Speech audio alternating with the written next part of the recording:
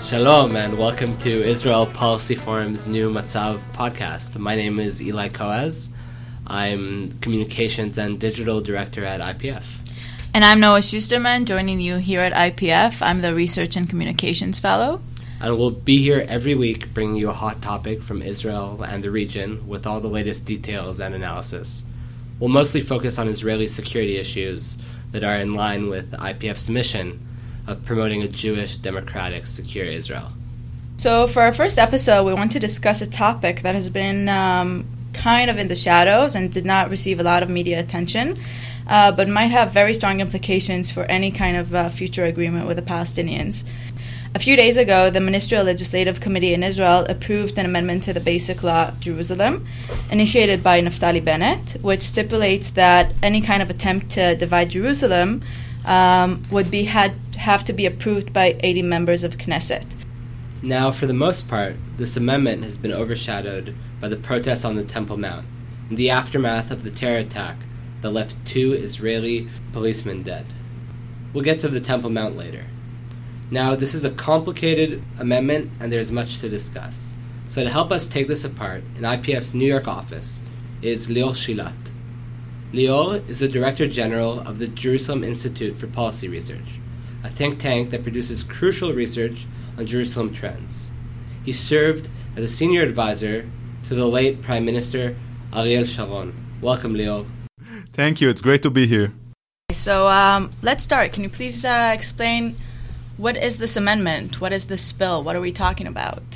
Okay, so in order to understand the amendment, we need first to understand the term Jerusalem borders. In 1967, when Israel took the West Bank from the Jordanian, there was a big question in the Israeli government regarding the issue of Jerusalem. Interesting enough, when you look at the protocols of the government, most of the ministers at the time believed that at a certain point the West Bank will be either an independent state or part of Jordan. However, they wanted to guarantee that Jerusalem, because of its importance to the Jewish people, would be part of the country. Therefore, they went to the IDF and they say, guys, we need to find a way or the right line to annex into Jerusalem. The Jerusalem at the time, the Jordanian Jerusalem, was a very small part of what we call Jerusalem today, approximately 2.5 square miles, that's all. But when the IDF came to the government with its proposal, the proposal was much wider. In a sense, at the end of the government meeting, the ministers decided to annex 70 square kilometers, equal to something like 27 square miles, into the city of Jerusalem. This part included, beside the Jordanian Jerusalem, also other 27 villages and towns that are today the neighborhoods of what we call East Jerusalem. So like Isawiya, Jabal Mukaber, and those... Exactly, starting from Kfar Akeb in the north all the way to Jabal Mukaber and Walajeh and Bet Safafa in the south. Those are the 27 towns and villages that were annexed to the city. Today, the population of those villages is something around 324,000 people out of 866,000 in Jerusalem as a whole. Okay, so roughly 38%? Something like that, 38%. So what this bill really means is that the Knesset, in order to make a change in Jerusalem's borders or to split the city, they'll need a supermajority in the Knesset. Correct. Right. The idea is to make sure that no force will be able to change the borders of Jerusalem. Basically, the way it's been perceived in the Israeli public is that if there will be a will to really divide Jerusalem, meaning taking everything that was annexed to Jerusalem in 1967 and make it part of the Palestinian state, there will be a need for a big majority in the Knesset. However, the real meaning of the law is that even if you want to take a small part of this 27 square miles and annex it to or de-annex it from Israel and annex it to the Palestinian state, you will need this majority of 80 members of parliament. But in essence, this bill won't really affect daily life in Jerusalem at all.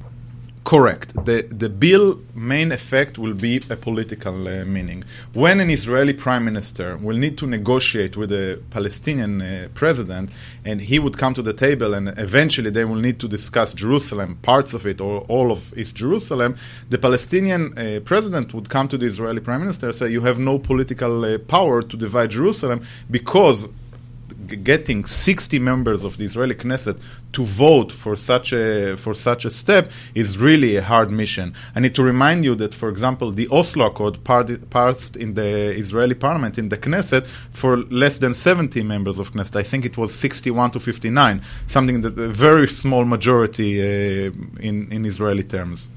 Could this amendment also create some of the riots and violence that we hear about right now in Jerusalem? I don't believe so. We need to remember that when the decision was made in 1967, and basically until 1989, until the first Intifada, until some steps that were taken, the first Intifada started at the end of 1987, the border of Jerusalem had almost no meaning for the residents of Jerusalem, the Arab residents of Jerusalem. In a sense, they saw themselves as part of the West Bank, just very lucky. Why very lucky? Because they enjoy Israeli social security. They had the Israeli residency that gave them the blue Israeli ID, but in any other sense, they felt themselves as part of the West Bank. In 1989, in the middle of the first Intifada, Israel started to make some steps that separated East Jerusalem from the rest of the West Bank. Those steps continue gradually during the second Intifada until in 2002, the Israeli government made the decision to build the security fence. And that was already a dramatic change in the way that East Jerusalem might relate to the West Bank, because all of a sudden there was a physical barrier separating East Jerusalem from the rest of the West Bank. And there are some areas in Jerusalem today that are technically inside the city, but they are on the other side of the security. Correct. There are two big neighborhoods, one in the north of Jerusalem called Kafar Akeb, and one in the east of Jerusalem, which is the refugee camp of Shuafat. Both of them are inside the Jerusalem municipal borders, meaning inside the area that was annexed to Jerusalem in 1967, but they are outside of the security fence.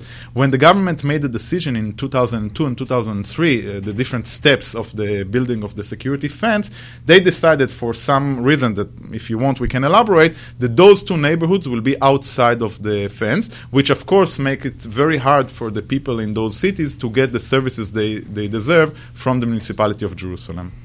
Okay, so let's take a step back and return to the issue of the amendment.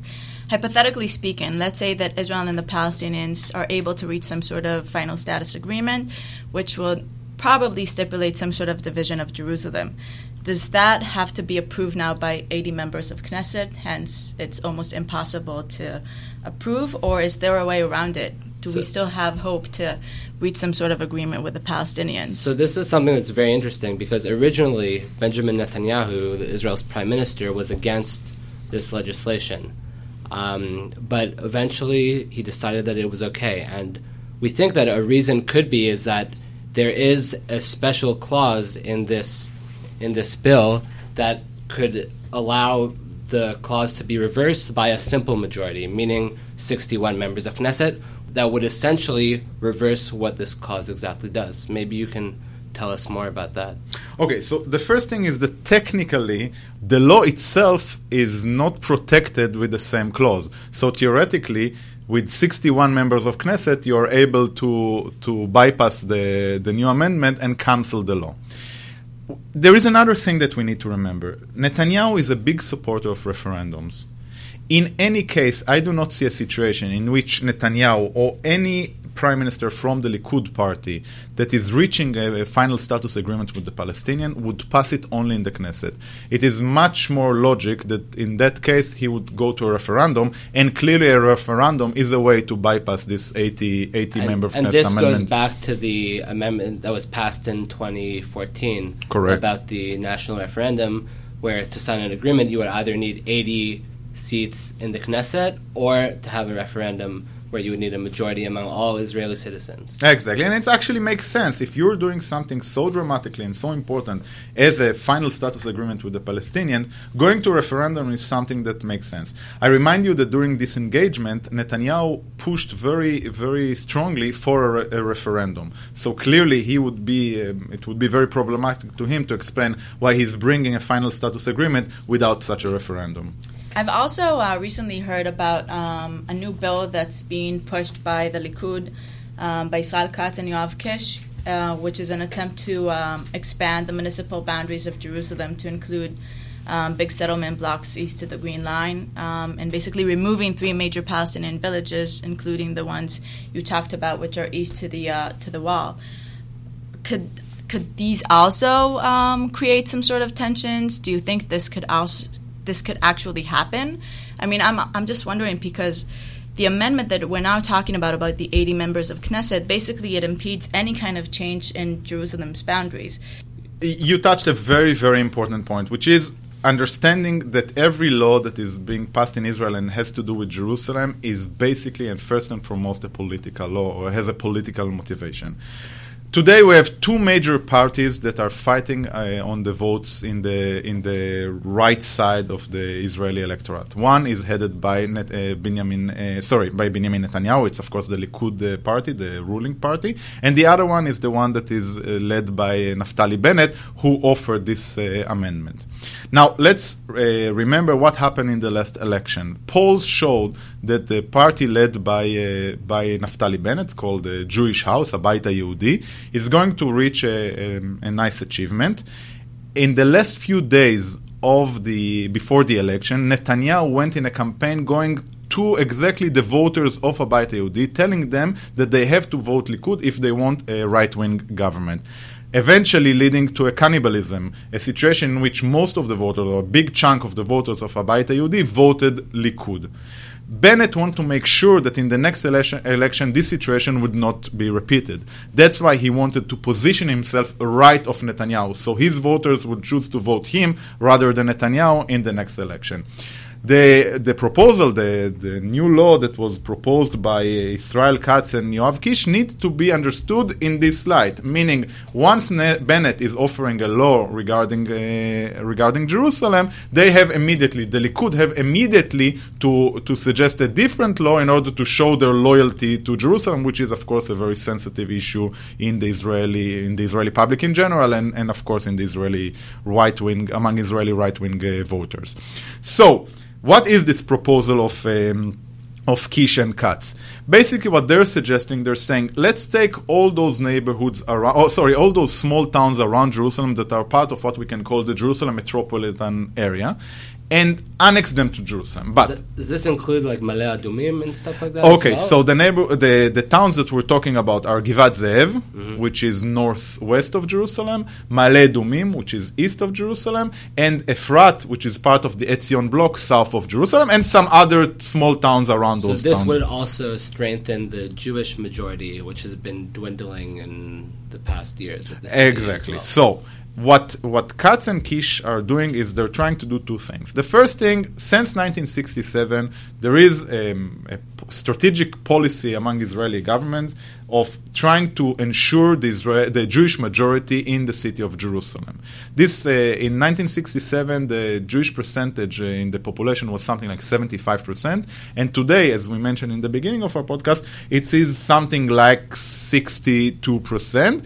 And there are predictions that this majority will become even smaller, not much smaller, by the way, but even smaller in the next 10 or 20 years. Katz and Kish want to guarantee that those numbers will change dramatically by annexing the Jewish population of those towns that Eli just mentioned to the city of Jerusalem. However, they cannot really annex those towns into Jerusalem, because clearly that would create international chaos, basically. Exactly. It would be beginning to annex part of Area C as well. Exactly. Those towns are part of and Area C. E1 obviously would probably have to be annexed. Exactly, E1, which is the area that is connecting Ma'ale Adumim to Jerusalem, but disconnecting Bethlehem from Ramallah, two major Palestinian cities, and this will all lead to a lot of international chaos. Therefore, what they're trying to say is those cities would not be annexed to Israel, but the residents, the people that live in those towns, will be able to vote to the Jerusalem municipality. By doing so, guaranteeing the Jewish majority in the city. Even more than that, they're saying let's take the Arab neighborhoods of Jerusalem that we mentioned before, Kafar Akeb and the Shuafat refugee camp, and take them outside of Jerusalem, meaning they will still be part of the state of Israel, because, as you can understand, we cannot change the borders of Jerusalem, but they will vote for their own regional council. So, by doing so, we added to Jerusalem a big part of Jews, and we reduced from Jerusalem something that we said we're trying to estimate the number of Arabs in those neighborhoods, something around 70,000 Jerusalemite residents that will not be part of Jerusalem anymore. Okay, so maybe it's time to move to a less controversial issue, the Temple Mount. Yes, not very controversial these days. It's time to be more relaxed. Yeah. So, in the aftermath of the attack the terror attack by 3 Israeli Arabs from Al-Fahum, who shot 2 Israeli Druze policemen, things have gone pretty crazy. The Temple Mount was closed for Muslim worshippers for, I believe it was 1 day. Was it 1 day? Or it was a Friday and a Saturday. It's a Friday. The most significant day is, of course, Friday. It was a Friday and a Saturday, and when it reopened, to the surprise of many of the worshippers, there were metal detectors that the Israeli government had put there. Now, previously, I believe there were metal detectors for tourists and for non-Muslim people, but this was a very big deal. And maybe, Lior, you can explain to us why. Because to me, going to the Kotel, used to having metal detectors there for Jews, for Jews or non-Jews. Why is it such a big deal? Why it's just a metal detector to a holy site? It seems to me like it could be common sense security. In Israel, you have metal detectors almost in shopping entrance malls. to every place. So why is this such a big deal? Okay, so in order to understand the conflict that is going now around the Temple Mount, we need to go again back to 1967.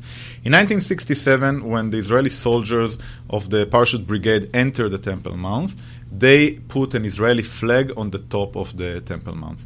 Moshe Dayan, that was at the time the Israeli Minister of Defense, was watching the Temple Mount from a viewpoint, and when he saw that, he immediately gave an order to take off the Israeli flag.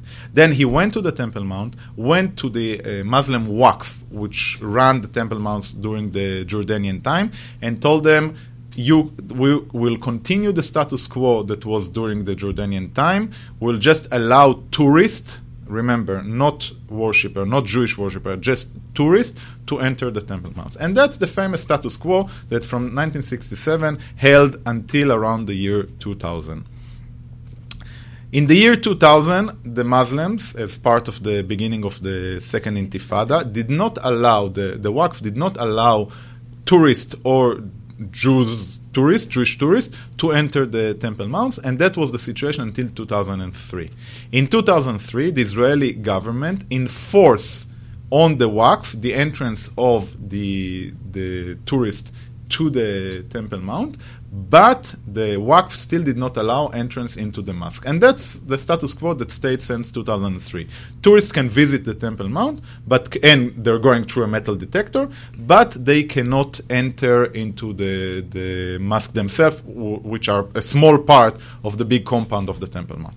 That was the situation until the terrorist attack last week. What happened in the terrorist attack is that those 3 terrorists used the fact that there is no metal detectors in the entrance to the Temple Mount.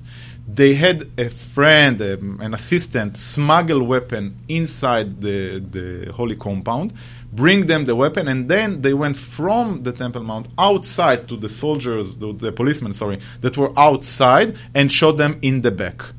Clearly, the Israeli police could not leave it as is. And what they came out with the solution was to put metal detectors in all the gates of the Temple Mount and not just on the gate that is dedicated for tourists.